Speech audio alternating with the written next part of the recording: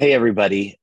So last night I realized that um, this is National ADHD Awareness Month. Um, I realized this through somebody else's social media post, and I'd kind of been waiting for a time to discuss this in my own social media. I think people who have followed me for a long time know that I've always been real open, discussing stuff with relation to my own mental health. But there have been some developments on this front recently, and I was thinking about the right time to talk about it. And now I realize there's only 2 weeks left. In typical ADHD fashion, I didn't find out um, until halfway through what was going on. And now I'm immediately interested and want to record something.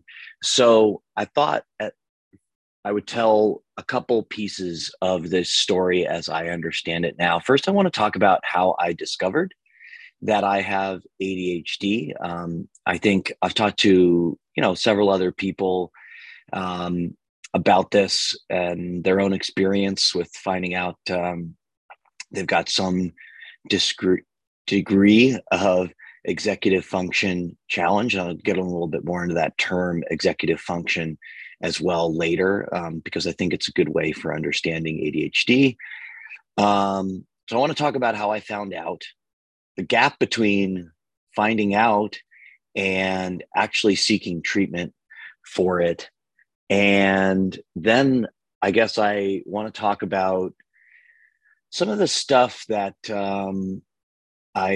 especially looking back, I reflect on as sort of unfortunate circumstances that relate back to my ADHD. But I also want to leave you guys on a positive note. A lot of my content is built around positive psychology. And honestly, most of the time when I think about my own ADHD, I kind of think of it as a superpower. So I want to share that message with people, not because I think I want to, sort of patronize anybody who's struggling right now, but I want to sort of share the journey of how I got to a point where I actually feel, for the most part, really good about who I am and what's different about me. Because I hope that some other people who maybe part of this resonates with you, you start to realize that you're just different. And there's something really amazing about that. There's amazing possibilities that come with being different. Um, so, how did I find out that I had ADHD? Well, this is a pretty funny story, actually. And I'm wearing my pen shirt in honor of this story because um, I found out that I had ADHD when I was 25 years old. It was actually the summer that I got admitted into my grad program in applied positive psychology at Penn. Um, I've been living out of house for several years, or several years out of college. I was 25 years old. No judgment if you're 25 and live with your parents, but I had been out, but I was home visiting my parents. I was really excited that I had gotten admitted into this program. And I was having dinner, as we always do in the DeSantis household, myself facing this way, my father to my left, and my mother to my right. My brother was always, um, I guess there's only one place for us to be, but my brother wasn't there. It was just the three of us. And I could tell my parents were nervous about something. Um, and so we're eating dinner, and I don't remember whether it was my mother or my father. I don't remember everybody's specific lines in this drama, but we're sitting there at dinner, and my parents sort of say to me, like, "Hey, listen, we got to tell you something." And I'm thinking, like, "Oh God, this is for those of you out there who don't know me, and maybe you do get to know me. Please never start a conversation with, 'Hey, we need to talk,' or some variation on that, because you're going to give me an anxiety attack." So anyway, I'm sitting there like, "Oh my God, what's coming?" And further context for this story: my father is a psychiatrist, and Um, my parents essentially say to me, they go, look, we're really happy for you that you got into this grad program, but we're also really worried. When you were real young, we had you evaluated for ADD. That's what it was called at the time. There were sort of different psychological disorders, ADD and ADHD. Everything's been, as I understand it, wrapped under one diagnosis of ADHD at this time. And they said it was pretty clear that you had ADD. We chose essentially to not do anything about it. But now we're worried because you've gotten into this grad program. We think it's going to be really challenging for you. And we're wondering, honestly, if you're going to be able to cope with the workload of what you're doing. And I was completely stunned in that moment. Like I could not at all process what was being said to me. And because of that, essentially my response at the time was, well, I've made it this far, and obviously I did enough to get admitted into this thing. They must think that I can handle it. So whatever. And for the time and place that I was in, actually, that was kind of accurate. And I'll get more into some of this when I get to my reflections back with the sort of hindsight knowledge that there was always something up with my executive function. There goes that term again, which I'll eventually define. But essentially at the time, my response was whatever. And I entered the grad program, and I had an extremely strange, I remember they did a whole study skills section with us. And I remember being like, I don't do any of that. And I don't plan on doing any of what you're suggesting. And here's my system for doing everything. And everybody thought that I was completely strange in the way that I went about the program, but I did really well. I'm proud of the work that I did. I did a really high quality of work. I learned a ton, and I graduated, right? And so that was when I was 25 years old. It took me 13 years to seek out treatment for ADHD. And I don't like to use the term regret because I don't know, you make the choices you make in life, and sometimes you need to just do things to learn. But in many ways, I wish I would have gotten treatment for it a lot sooner, because actually understanding what was going on at a deeper level than just like, oh, that, yeah, whatever. um, it helped me a lot. It helped me a lot to understand some things better about myself. It helped me a lot to explain myself to other people, which I've discovered has been a lifelong challenge. That at at moments, feels harder than others, and it's definitely helped me, in the relationships that matter most to me. Okay, so that was how I found out. And sorry, if I fast forward to the time that I was getting treatment, I have been treated at various times for various psychological disorders that, I think I don't. I'm not my own doctor, so I'm not going to get into too much discussion of like what was what and what was sort of precipitating what. I follow the treatment of what I was doing. I had for a long time, or sort of initially, uh, for people who've listened to this, probably 6, 7 years ago, right around the time that my mom was dying of cancer, and that I was also simultaneously getting fired from my job in Denmark. I had sought out psychological treatment. I had been diagnosed with depression and anxiety. I had gotten some treatment for both of those, including therapy, but also psychiatric drugs.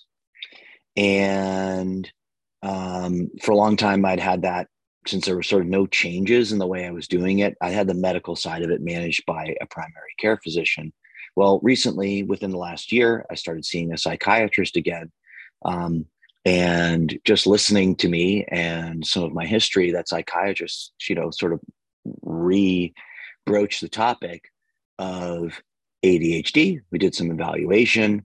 I started getting some treatment for ADHD, and wow, it made a huge difference for me.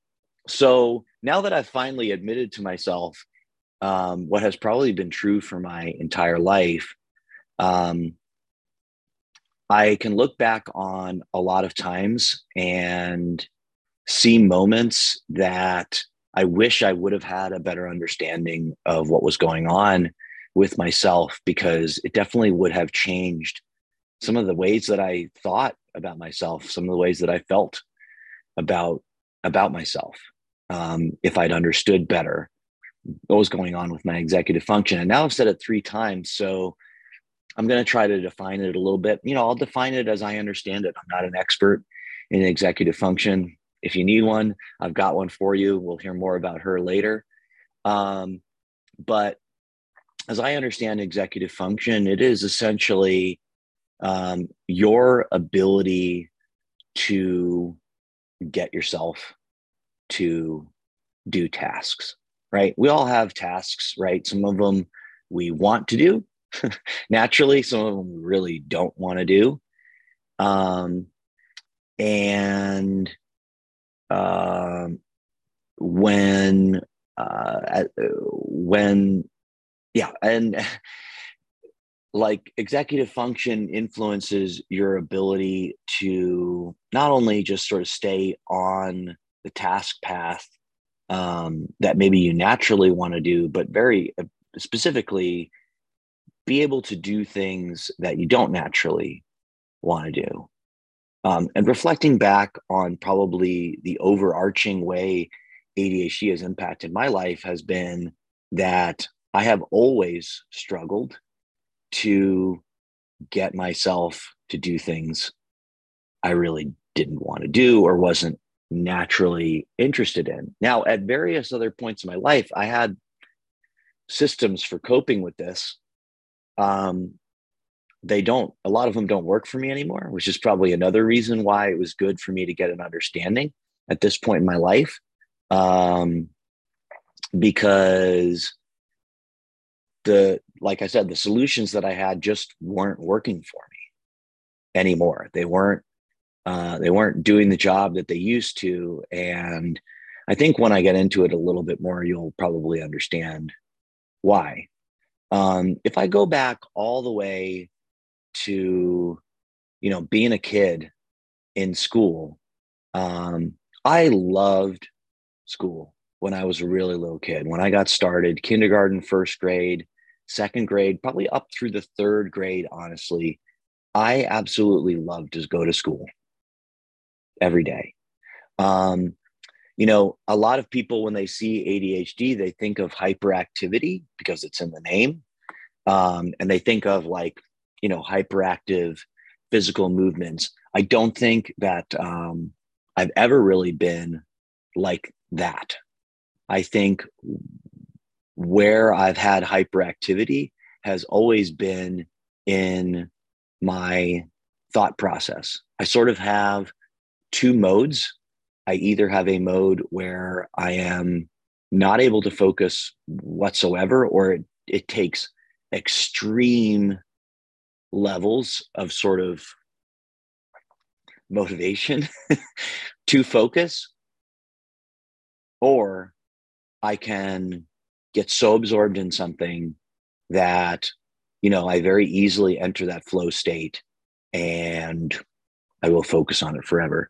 And early on in school, I found myself naturally interested in a lot of stuff they were trying to teach me. And also, I felt like I had a lot of opportunities where I was allowed to work on things like for a long period of time. Like the looking back in first, second grade, even when I was learning to read, they would give us like a phonics book and they would just say, start working your way through it. It wouldn't be like we'd all be doing it together page by page. Like I remember being set off to independently work through it. I got so entranced in what I was doing that I would I was meant to do like a few pages or something. I would finish multiple books because I would just be like sort of going through it. Now, everything kind of fell apart for me school wise when they started the concept for me in fourth grade. This is going to, like, anybody who's raising kids right now is going to be like, they probably remember not doing homework until later.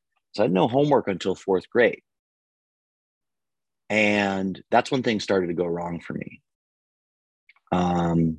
Because homework was like, take me out of the school environment, take me out of that sort of setting and send me home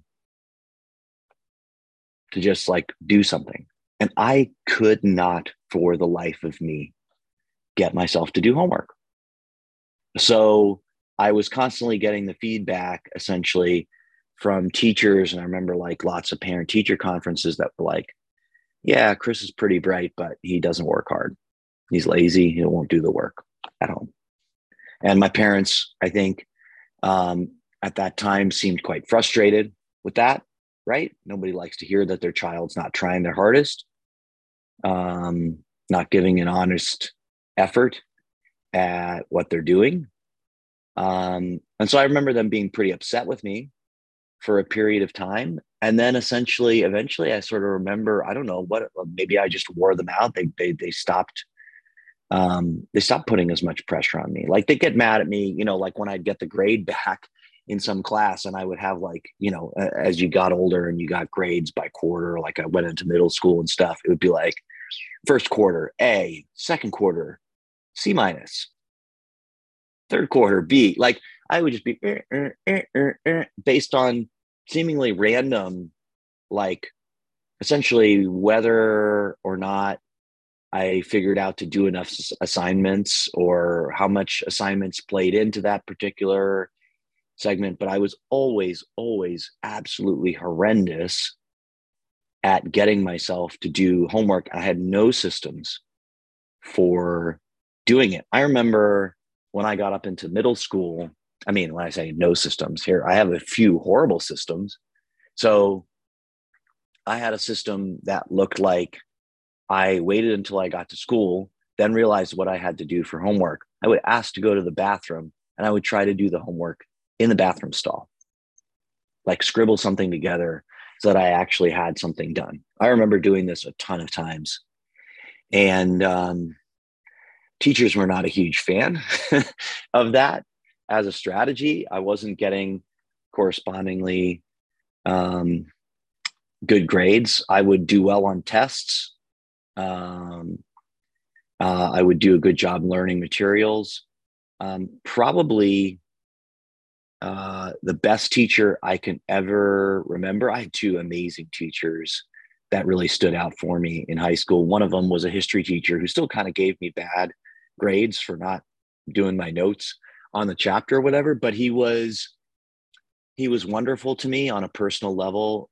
He never seemed like he was like didn't like me as a person, like didn't take it personally that I wasn't doing homework in his class. His name was Mr. Whitbeck.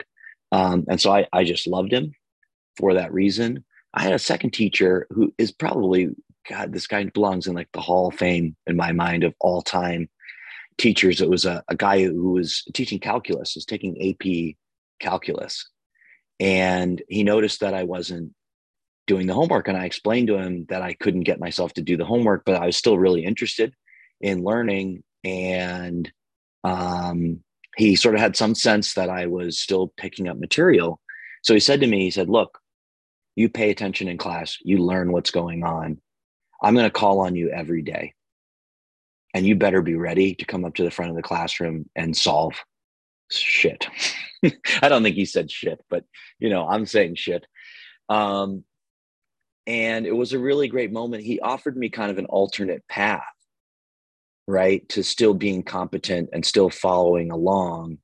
And he was such an amazing teacher that if I just sort of got absorbed in what he was saying in class, I could just learn stuff without having to go home and do it. So he was really incredible. Something changed when I went to college, and I don't really know what happened in this respect, but I think it had to do with the fact that, like, in college versus high school, they're sort of drip feeding work to you. They get like progressively like, okay, do this. And then in a couple of days, we'll tell you to do this. In a couple of days, we'll tell you to do this. The college syllabus was amazing for me because it organized all the work that you had to do for an entire semester.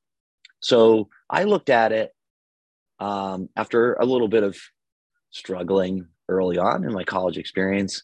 And I went, really what I would like to do with my time every day, what I naturally am motivated to do is go to the pool and train.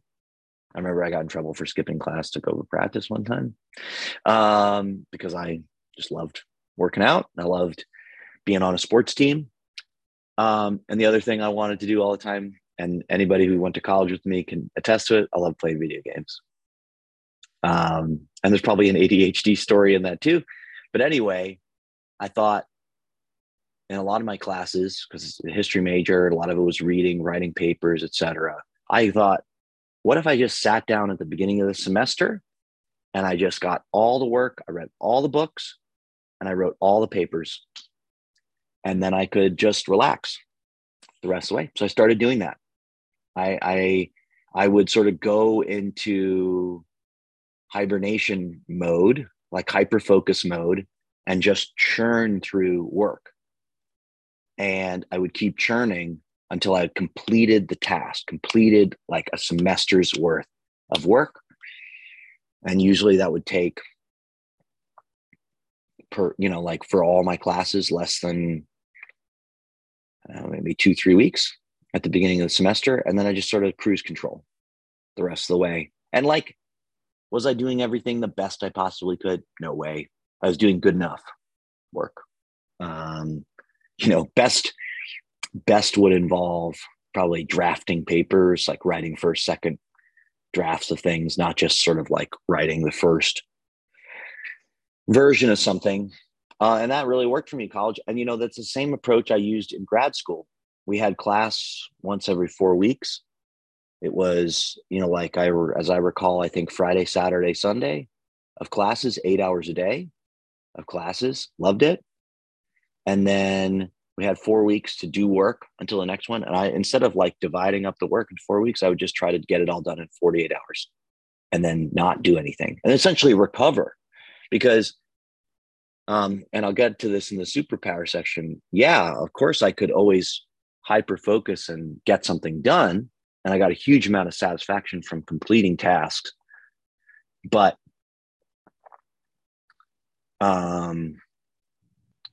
it was draining. It was extremely draining because I didn't necessarily always want to do the work.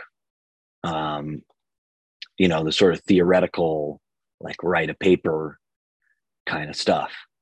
I didn't always want to do it. So I had to essentially force myself to do it. And I could, if I just really sort of overpowered myself, but I would find myself just completely sort of destroyed. And that's the piece that hasn't worked for me as I got later into my life, because, I did that at a time in my life when I was best equipped to be incredibly self-centered. I was 25. I had a girlfriend who had become my wife, but she was in school all the time. So we sort of barely had any time for each other. We had so much time to just sort of be by ourselves. So I could either be sort of hyper focusing or recovering most of my time. I didn't have to care for other people. Now I'm a dad, right? I have 2 kids. Anybody that's a parent knows you don't have a lot of time to just go like, and, you know, relax and recover. And, that's always on to the next task. So, I think, like I said, I don't get too deep into the pathology of all these sort of psychological disorders, but I do think that um, having a brain that's wired in the way that I described certainly contributed to many moments where I felt depressed and anxious. Um, it's depressing when you are trying to get yourself to do stuff and you're just sort of like run into the ground and you just can't, which is especially in my modern life with two kids, something I find myself in quite a bit more than I used to.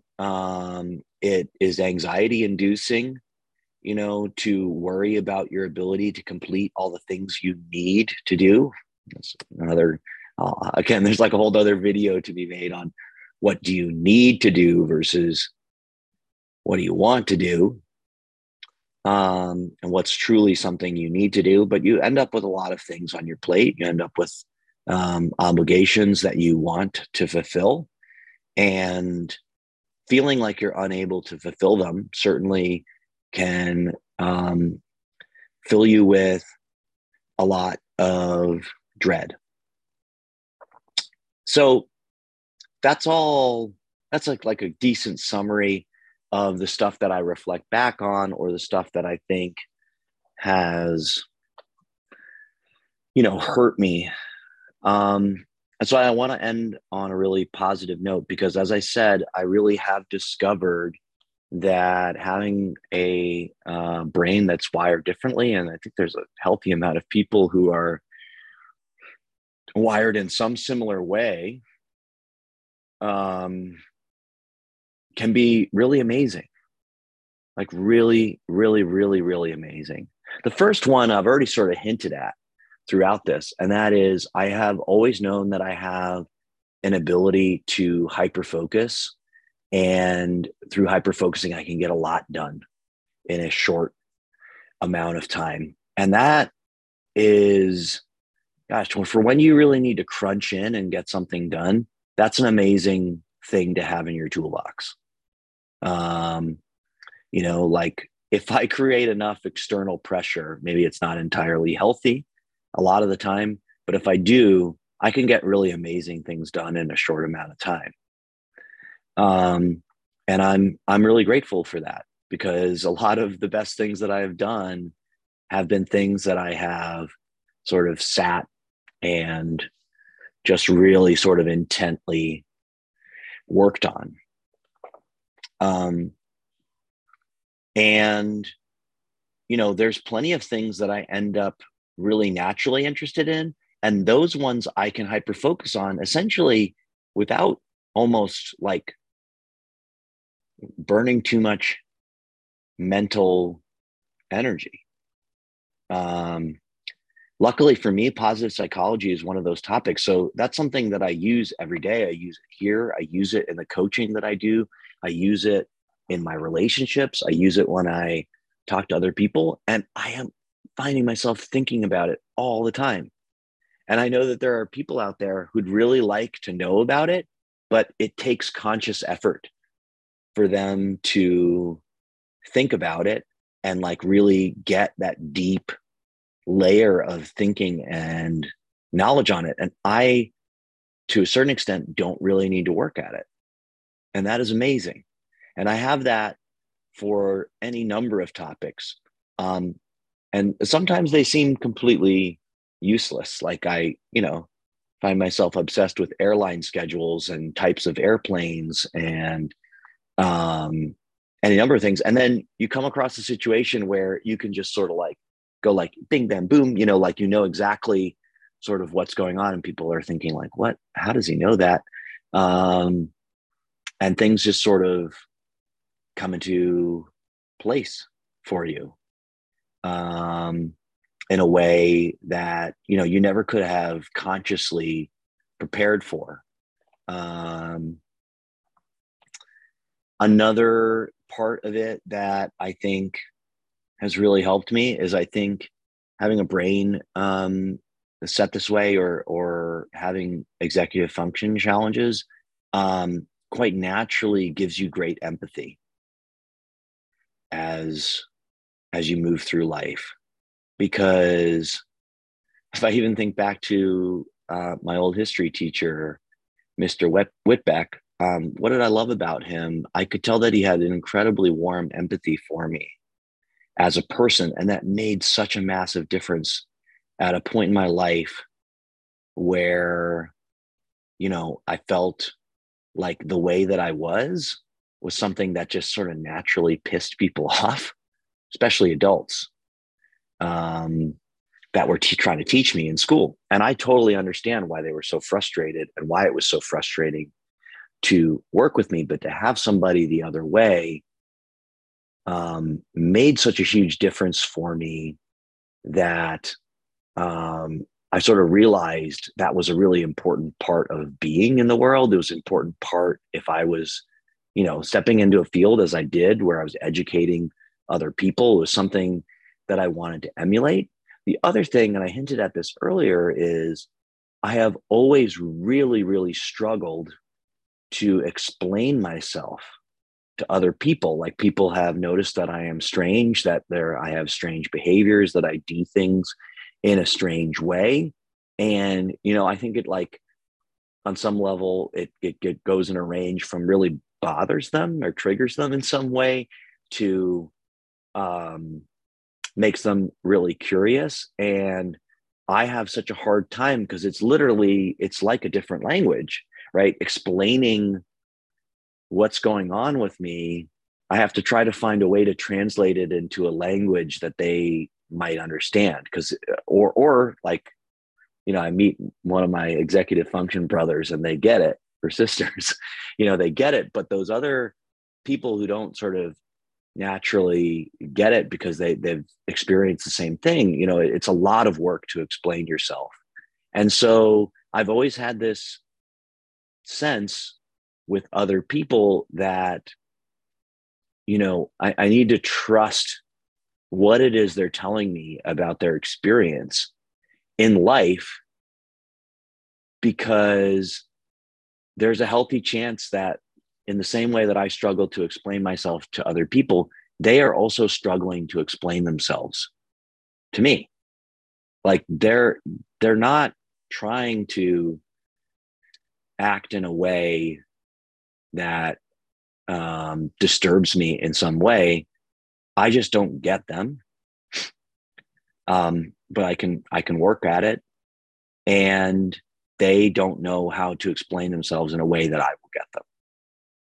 And so I think being built this way has given me a huge gift in terms of um, an ability to be empathetic to other people on a basic human level. And so that's my journey. I hinted earlier that there have been several extremely helpful people that I know. And I think probably one of the next steps that I'm going to take once I get myself fully organized at it, which brings me to my last point. You know, in typical ADHD fashion, I'm getting organized on the fly here. Um, there's a woman who's also been through the Master's in Applied Positive Psychology, Sherry Fisher. She sort of got left out of the story, but I worked with her quite a bit, or sort of we worked together. In the interim, the 25-year-old me getting finding out I had ADHD, and the 38-year-old me actually seeking treatment for it. Sherry was somebody who I